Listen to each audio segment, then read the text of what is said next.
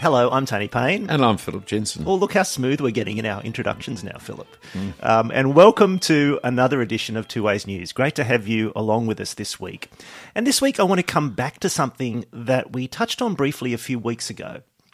This is one of those editions where we're going to chat through some ideas I have for an article, and then hopefully I'll write a final draft of that article and record that. But the subject I wanted to get to came out of our discussion about Lindsay's question from a couple of weeks ago. I don't know if you remember this, Philip, but he asked a question about tribalism and about who we end up working with and why. Because he was outside of Sydney, which was the place of his original tribe. Exactly, and he's trying to figure out, well, where I am now, I need to work with people who I just am sort of slightly less tightly connected with doctrinally. We're all evangelicals together, but it's looser, and we started to talk about that question. And as part of your answer to that, if I can quote you back to yourself... I've changed my mind. You said, we might find ourselves having less in common with our friends than we did at home, but we still have certain fundamentals in common. And so our tribal relationships may be a little looser. And that got me to thinking about what those fundamentals really are and how we'd express them. Yes, one of the issues of trying to express them is the negative and the positive. That is, one of the ways of finding them is to find out where the limits are. What is beyond our fundamentals? What is something that contradicts our fundamentals? So you define the fundamentals in the negative way of, but it's not this, it's not that. Here are our red lines. If you cross these... You're no longer there. Yep. And without that negative, it's actually very hard to define what any fundamental is. And so there's a certain sense of this is a negative way of operating. But our fundamentals are about a positive. That is, reaching out to the world with the Lord Jesus Christ. It's actually including more people. It's involving people in the great truth of the gospel. And so there's a whole set of the New Testament passages about, welcome one another, not for disputes, and allowing people to have differences over what you eat, what you drink, what you wear, because those things don't matter. And the gospel is very inclusive. Neither Jew nor Greek, neither male. It's aimed at an inclusiveness which is extraordinary. And yet if you're going to define the fundamentals, your movement will tend to be on the negative, but it's not this, not that. Well, it's interesting that you took it in that direction, Philip, because in a way that was the idea at the centre of the piece that I'm wanting to write. That is, what are these fundamentals, and not just how do we have certain red lines that exclude people from fellowship or in some way are negative in that sense, but how do those fundamentals actually stem from and express the gospel itself that unites us and that is the basis of fellowship and of everything we do. So perhaps we might start by just having a look at a few Bible passages, because obviously the way forward is to think, how does the New Testament itself, how do the apostles think about who are we in fellowship? What are the fundamentals? What are the kind of red lines across which we can't go, and how is that all connected to the gospel they preached? And I guess the first point I wanted to go to was probably 1 John 4. That was the place that kind of springs to mind, because there's a couple of red lines or a couple of tests in 1 John 4 about who are the people we're in fellowship with and who we're not. I'll just read 1 John 4, the opening few verses. Beloved, do not believe every spirit, but test the spirits to see whether they are from God. For many false prophets have gone out into the world. By this you know the Spirit of God. Every spirit that confesses that Jesus Christ has come in the flesh is from God. Every spirit that does not confess Jesus is not from God. This is the spirit of the Antichrist, which you heard was coming and is now in the world already. Little children, you are from God and have overcome them, for he who is in you is greater than he who is in the world. They are from the world, therefore they speak from the world, and the world listens to them. We are from God. Whoever knows God listens to us. Whoever is not from God does not listen to us. By this we know the spirit of truth and the spirit of error. Well, that's clear line drawing, isn't it? The spirit of truth, the spirit of error, the Antichrist and the Christ. Yeah. And it's about the word of God, those who listen to us, those who don't listen to us, which is, my sheep know my voice, says God, and it's the spirit within us that acknowledges that that is the voice of God. But it's also about content, isn't it? It's not just I hear God speaking, it's what I hear God speaking. Which is that Jesus Christ has come in the flesh. And so the two things that come out of this passage are that the apostolic word is from God, and if you're from God, you listen to our word. But the first kind of big thing up the front is that Jesus Christ has come in the flesh, which is a fascinating phrase. It's very packed with meaning. It's got Christ in there, so it's that Jesus is the world ruler. Yes, he is the Christ. He is the Christ. That's a great theme of the 1 John. They went out from us because they don't acknowledge that Jesus is the Christ. Exactly. Yes. And the come in the flesh from God, it's traditionally taken as a reference to the incarnation. I'm not sure it is. In fact, your son Matthew has argued at some length, and persuasively in my view, that it's more likely a reference to the fact that Jesus has appeared in the flesh, in his resurrected flesh, yes, and is the Christ who is from God. Yes, the flesh bit clearly indicates its incarnation. But the coming, when does he come? Is it about his first coming or about his resurrection coming? And so you refer to Matthew. Yes, his book is called The Resurrection of the Incarnate Jesus. Yeah. And so the resurrection body is a physical body, is a body of the flesh. It's truly, and to deny the fleshness of the resurrection is to deny that Jesus is the Christ. Absolutely. And that God has sent him, in a sense, to be the man. The Word became flesh, as John says, the man who in flesh fulfills God's purposes, who dies and rises to be God's ruler of the world in his flesh as a man, to fulfill God's plans for his people and his kingdom and so on. To deny that is to deny the absolutely central thing about what God has done in Christ. There's a very interesting factor of the Book of Common Prayer has a service for the baptism of adults. And in it, they've got to profess the Apostles' Creed. But that version of the Apostles' Creed, instead of saying, I believe in the resurrection of the body, it says, I believe in the resurrection of the flesh. There is a obscure piece of information. The things you learn on Two Ways News, Philip.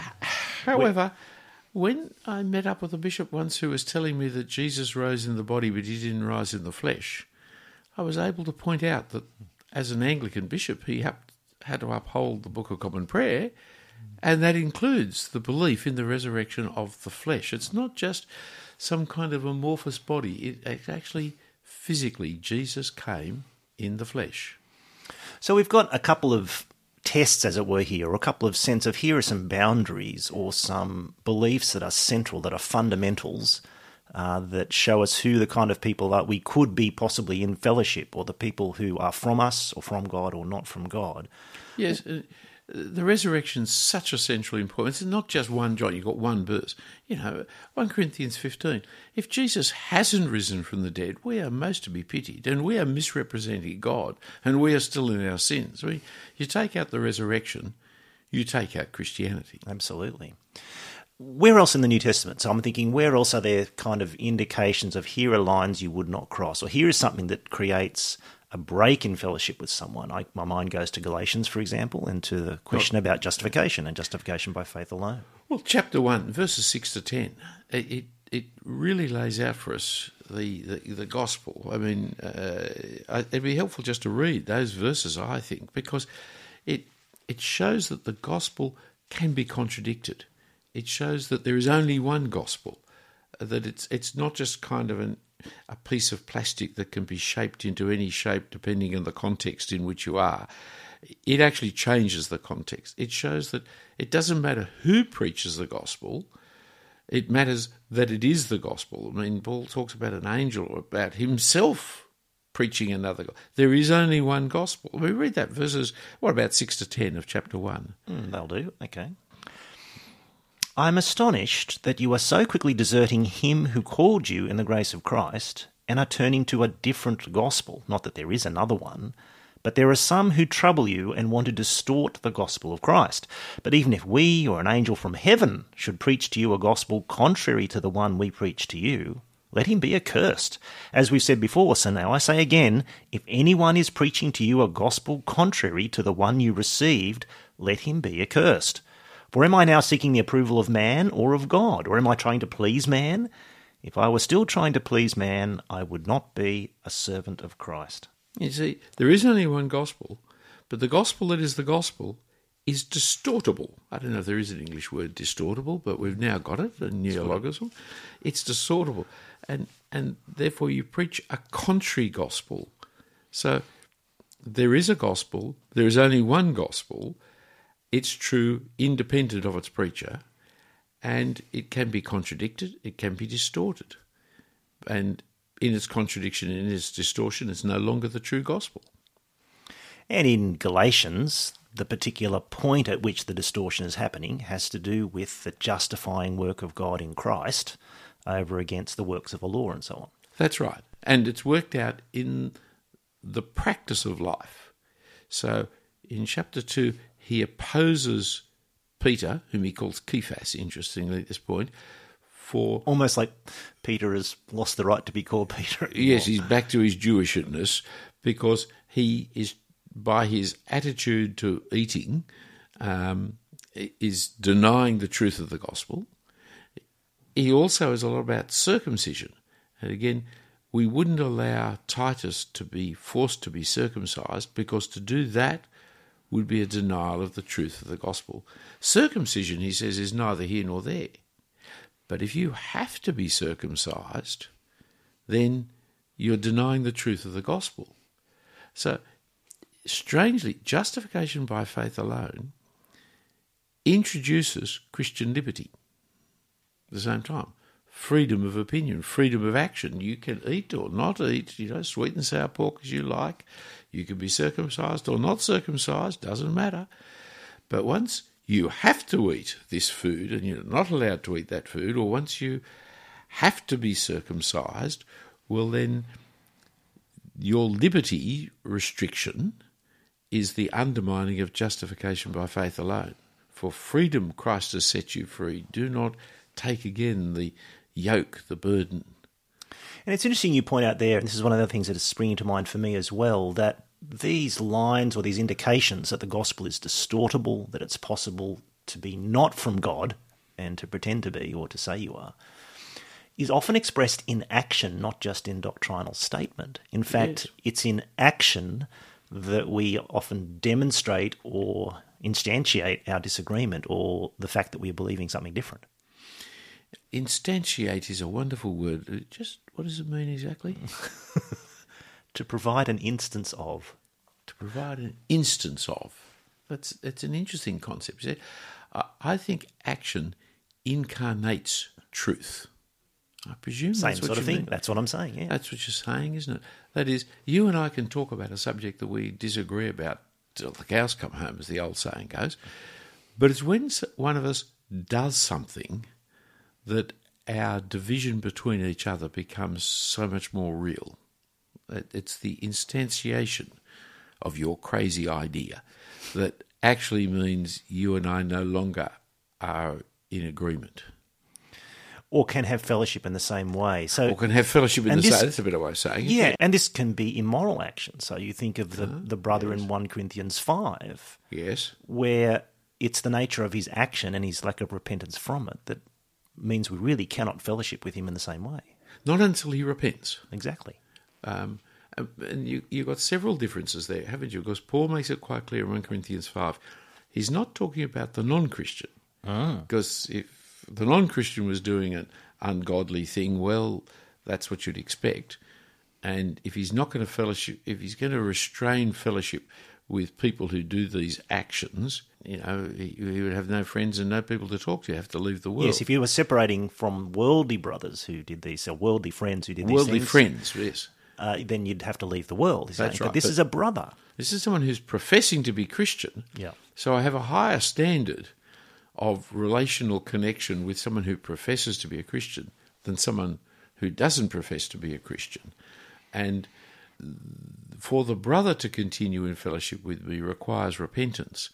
For my non-Christian neighbour to continue in non-Christianly fellowship, he doesn't have to repent. Because I'm not here to be judgmental of the world. I'm here to reach the world with the gospel. So that's why I can fellowship with all kinds of people freely and openly who hold very different moral standards. I mean, our Lord Jesus Christ, ate with the sinners and the tax collectors, as Christian people should, in order to help the sinners and tax collectors come back to God.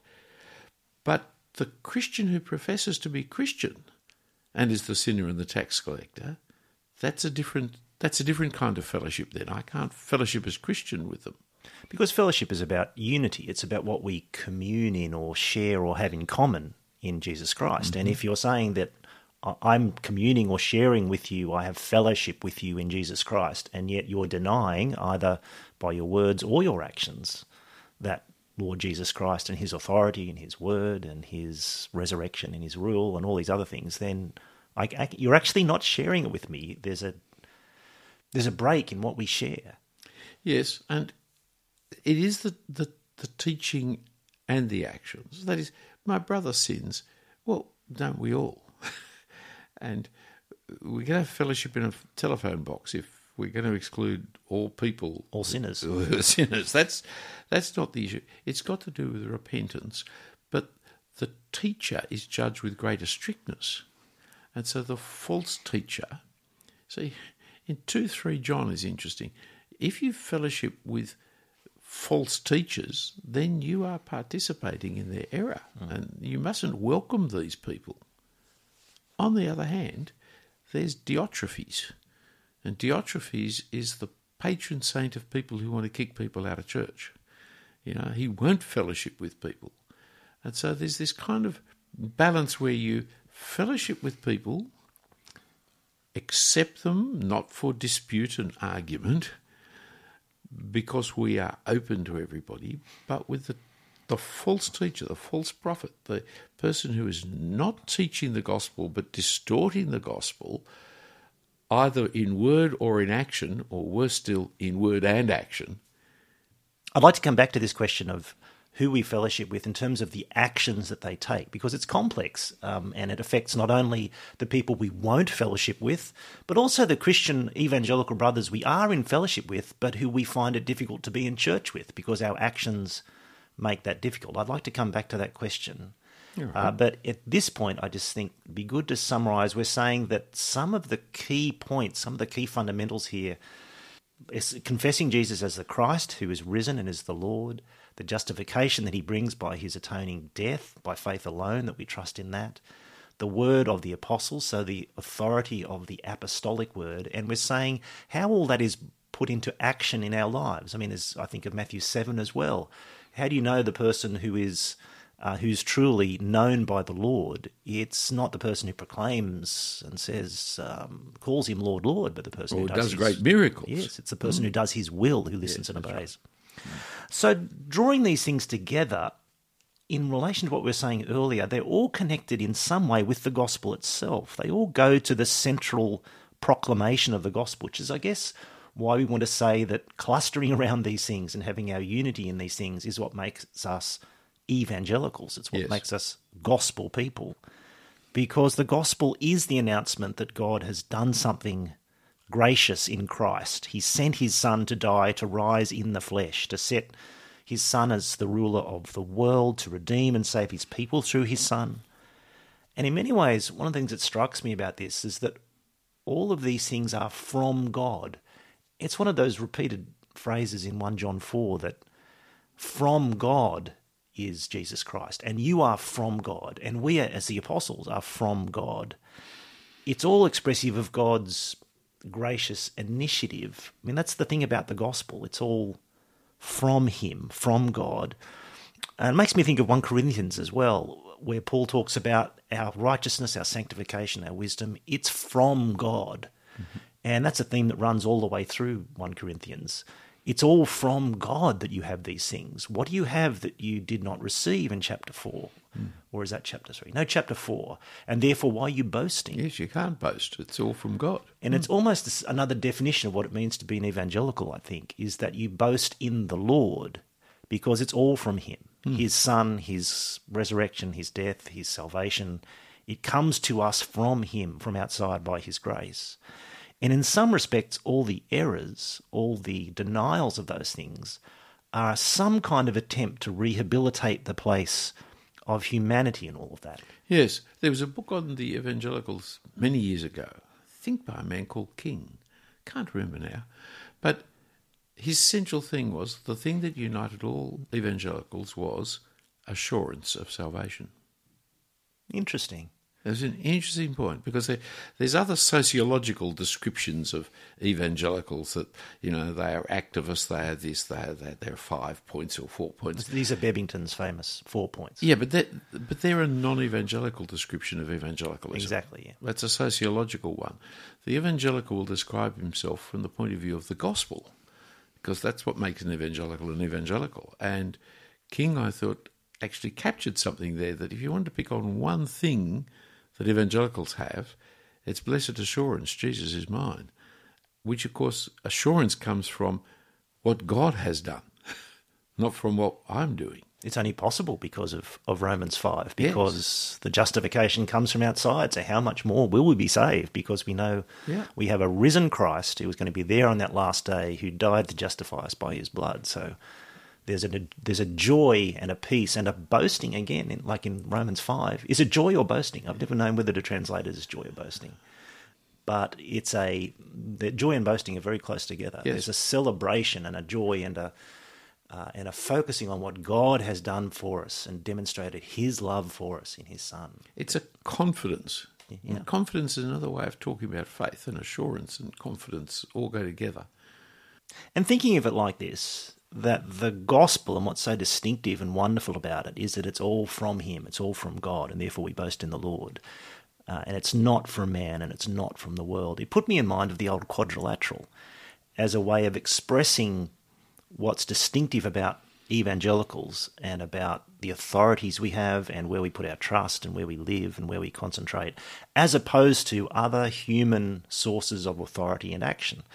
Now, for those of you who don't know about the old quadrilateral, I've never known, Philip, actually. Can I ask you this question, just by the by? Did you get the quadrilateral from Wesley, or did you consciously, like Wesleyan quadrilateral? No, I didn't know he had one. There we go. So someone was asking me that the other day, did Philip get his quadrilateral from the Wesleyan quadrilateral of tradition and reason? I'm sure he got it from me. Yeah, I thought so too. Yeah. So there's the quadrilateral. Great minds think alike, possibly. Yes, it is. I remember reading a biography of Simeon and his student work, horrified the fact that hundreds of years before me, he had worked out what I should be doing. I'm sure he got it from me. So in the quadrilateral, essentially, for those of you who haven't seen it, imagine a quadrilateral four-sided shape with four kind of zones in it. And one is the Bible zone, and then there are three kind of alternatives, if you like, or three other forms of authority or centres of action. One is human reason, one is human experience, and the other is human tradition and institutions. And classically, you can kind of think of these as four great streams, in a sense, within Christendom. That is the evangelical stream that focuses on God and his word to us in the Bible as our final kind of authority, the place where we want to keep coming back to and where we want to take our stand.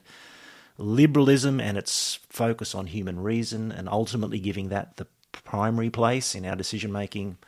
The charismatic movement, Pentecostalism, all forms of experience-based or experience-focused Christianity, and then all forms of institutional churchism, like Roman Catholicism or other kind of forms.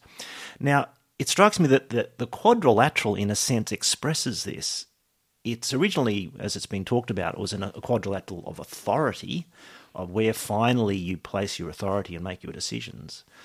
But in a way, it's also a quadrilateral of the gospel and of salvation, of whether it's from God and his work in Jesus Christ that we hear about in Scripture, that is the place where we stand and are saved, or whether it's by our actions, by our church kind of traditions, by our experience of God. It's also a quadrilateral of the Christian life. It's a quadrilateral, in a sense, of the gospel and our response to it. But we call it a quadrilateral because it's not 4 points. Exactly. Christian experience, Christian reasoning, Christian tradition is not necessarily contradictory to the Word of God. And so within the evangelical camp, it is right that we respect our traditions, we learn that we use our minds, that we reason, that the minds God has given us, and we will have experiences of life in the gospel of the Lord Jesus that will inform us as to how we think and work and act together.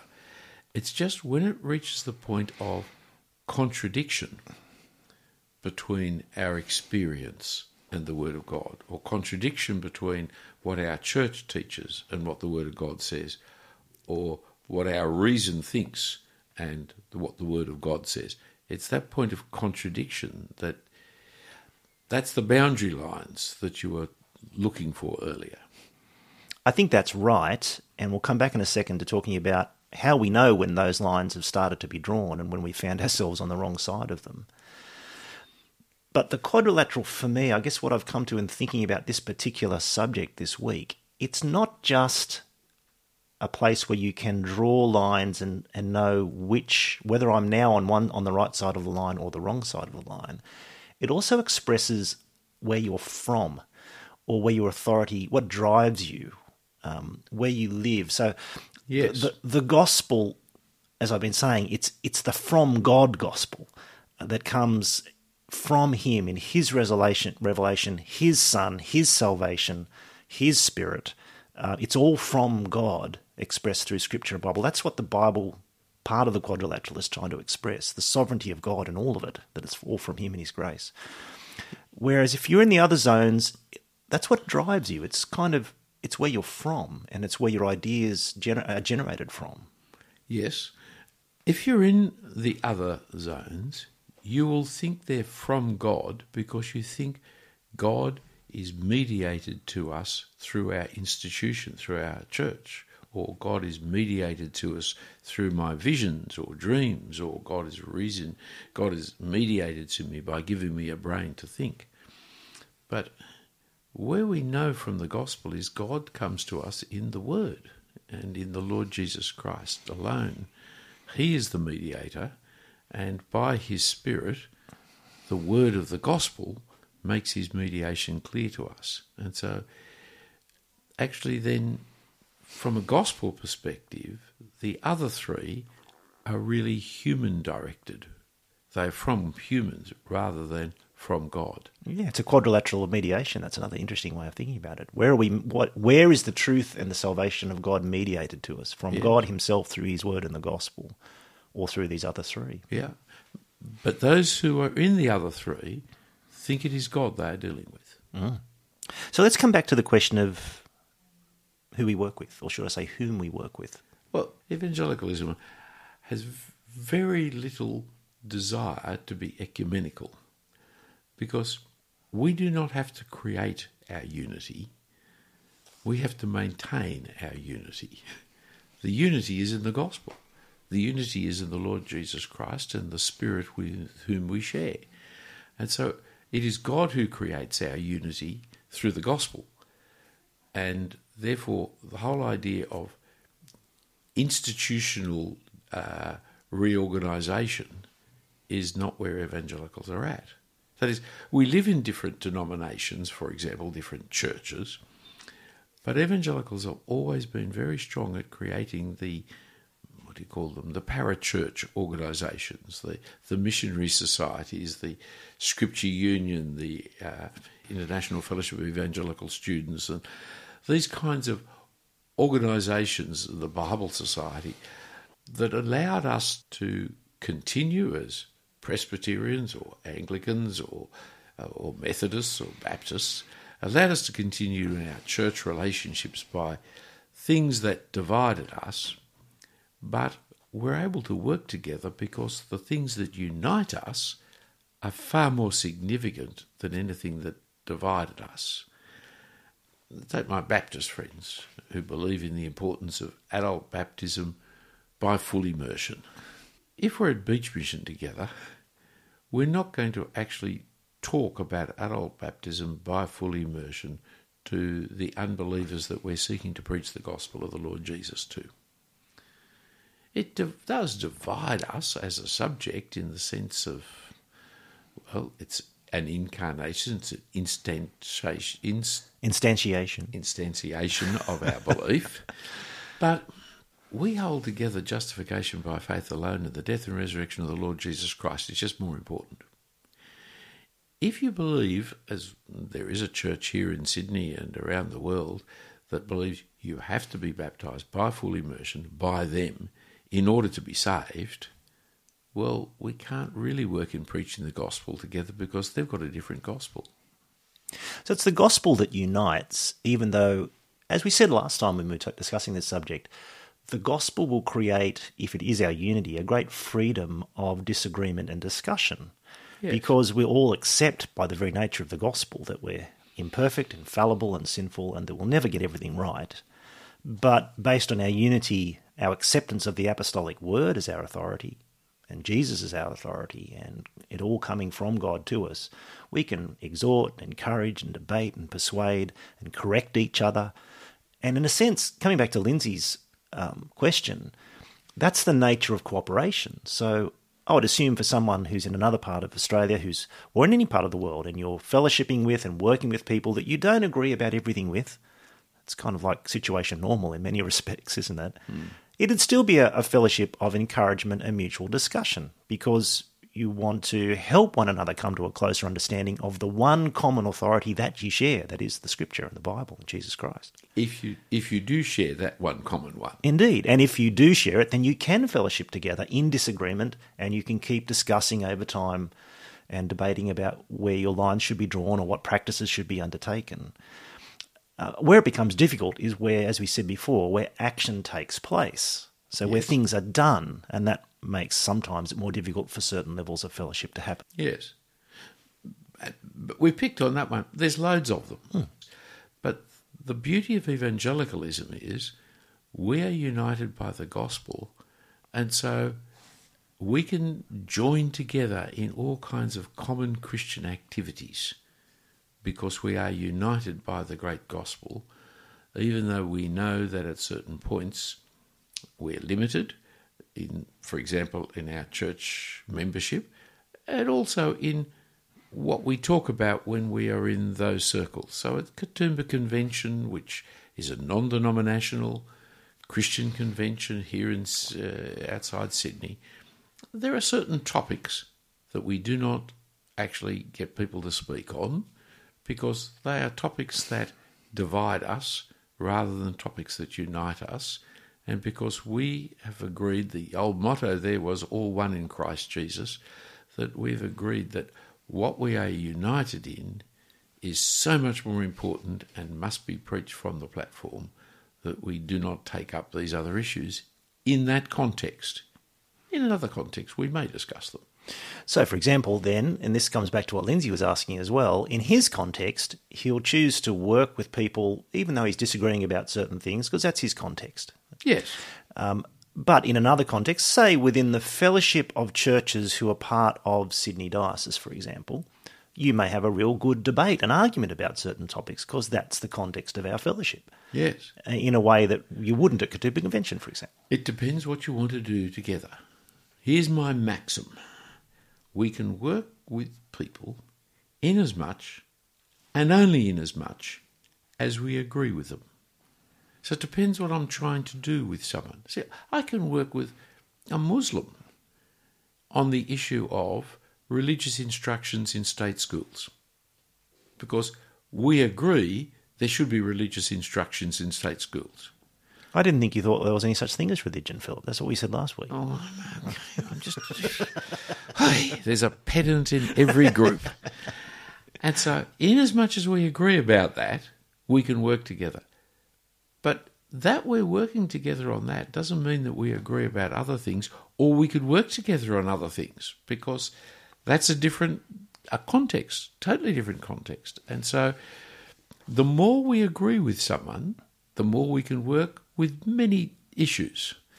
The more we disagree with people, the more we actually have to limit our working together to those things that we still do hold together.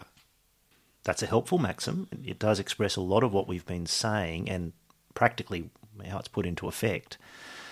We started talking about Lindsay and his circumstance and working in a kind of situation outside Sydney. But let's finish with an example that's closer to home for those of us who are Anglican. How has this been sort of worked out in terms of how we Anglicans work with other Anglicans? Because, of course, this issue comes up all the time in terms of the worldwide Anglican communion, as it's called, and the fact that there are all kinds of lines being crossed in all kinds of ways in that communion. Yeah, well, our Anglican heritage is supposed to be theological. That's why we have the 39 articles in the Book of Common Prayer. There's a theological statement as to what we are to believe. And inasmuch as Anglicans are theological Anglicans, they are gospel Anglicans, because the 39 articles express justification by faith alone, the resurrection of the Lord Jesus, the incarnation of Jesus, the atoning sacrifice of Jesus. It's all there. Propitiation, it's spelled out for us in those formularies. But inasmuch as Anglicans have moved away from theological Anglicanism, conviction Anglicanism, to culturally being Anglican, cradle Anglicanism. I'm an Anglican because I was raised an Anglican, but I don't necessarily believe the 39 articles of the Book of Common Prayer.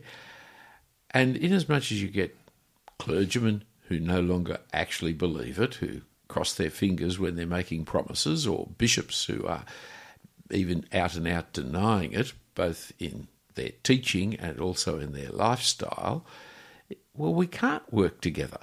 Now, there is the problem. So, what is the context of Anglican unity? It claims to be God, it claims to be a church of God and the like, but if it's denying the gospel, it no longer is that. Or if it permits people to deny the gospel, it's no longer. If it tolerates the Jezebel, as Revelation 2 puts it, well, then Jesus is very strong in his denunciation of it.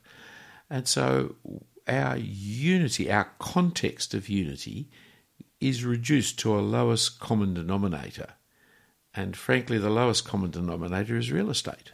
And so what the Anglican Church worldwide becomes is, very sadly, it's a religious real estate company. And it becomes an organisation that gives license for people to use this religious real estate for whatever purpose they particularly want, without great theological differentiation. You can use it to preach against the resurrection, just as you can use it to preach for the resurrection, provided you've got the right kind of certificate of use, lease of use, from the local office holder, who himself may be a cradle cultural Anglican rather than a theological Anglican. And so, as long as you think that you are in the Church of God by being in the Anglican Church, you'll be deeply disappointed. But once you understand that it is now just become a religious real estate company, then the politics of it, the synodical government of it, is the way in which it operates. And while you might find it distasteful, that's just reality. That's just life as it is. Now, I've picked the Anglicans because that's one that you and I share. The same thing's absolutely true of the Presbyterians or the Uniting Church, or any church for that matter, any institutional denomination. Most of the denominations are European hangovers that have been imposed upon the world from a different age, but now live where they are.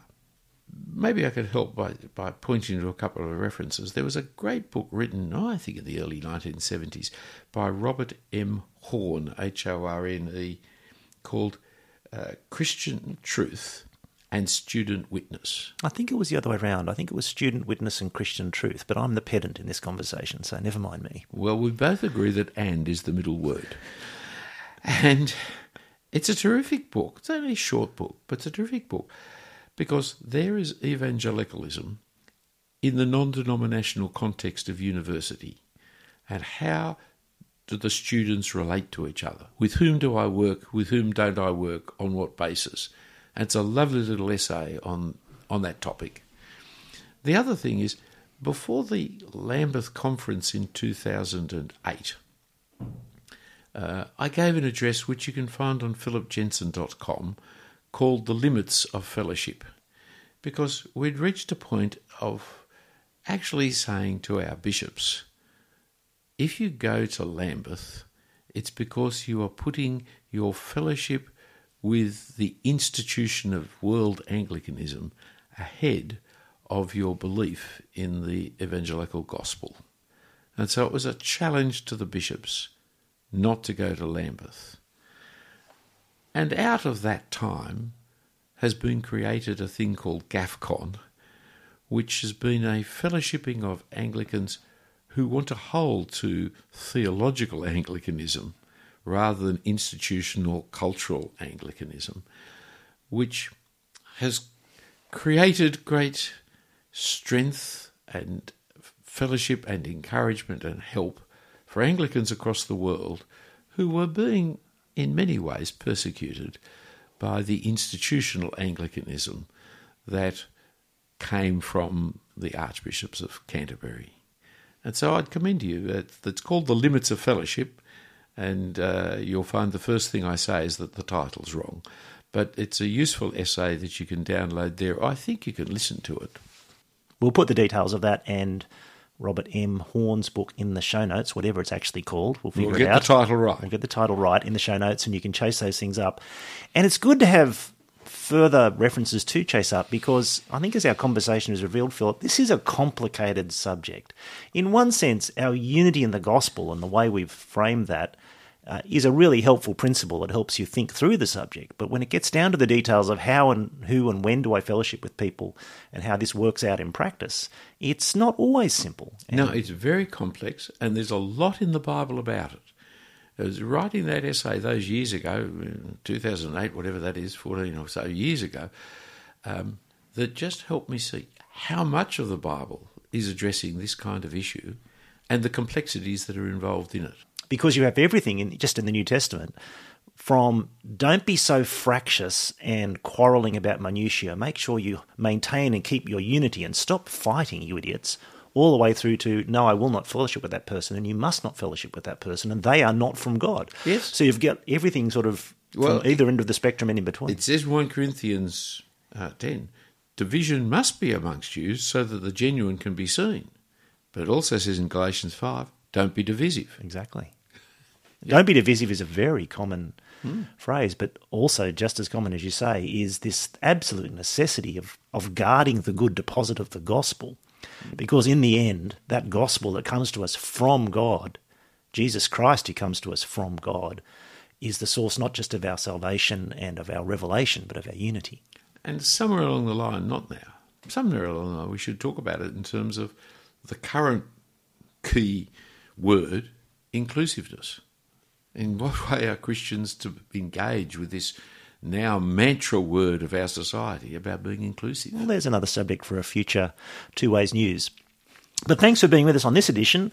It's been great to have you with us as always, and really interested in your feedback on this question and how you've experienced and had to grapple with this issue where you are. We'd be really interested in your feedback and questions. You can get in touch with us just by pressing reply if you get the email version of Two Ways News. And let me recommend that you do sign up for the email version. It means that it gets pushed to your inbox every week, and it's very easy then to just hit reply and let us know what you're thinking. Or if you're just listening in a podcast app, as of course I guess probably many of you are with this particular version of Two Ways News, you can always get in touch just by emailing me at tonyjpayne@me.com. And as we always do on each edition, let's close this episode of Two Ways News in prayer. Heavenly Father, we thank you so much for the revelation of your salvation that comes through your Son and through him alone. We thank you for the unity that gives us, a unity in the gospel itself, the gospel that comes from you and not from man. And we pray, Father, that as we learn to love and trust that gospel more and more, you draw us into fellowship with each other in that gospel. And that in the complexities of having to work with each other in this sinful and fallible world, that you'd give us wisdom as we work out what it means to have fellowship and to work in partnership with one another in the gospel, and that you'd give us courage to stand firm and not to fellowship with those who deny your gospel at whatever point that is. Lord, give us wisdom, and most of all, give us faith and trust in the goodness and grace of your salvation in Jesus Christ. And we pray it in his name. Amen.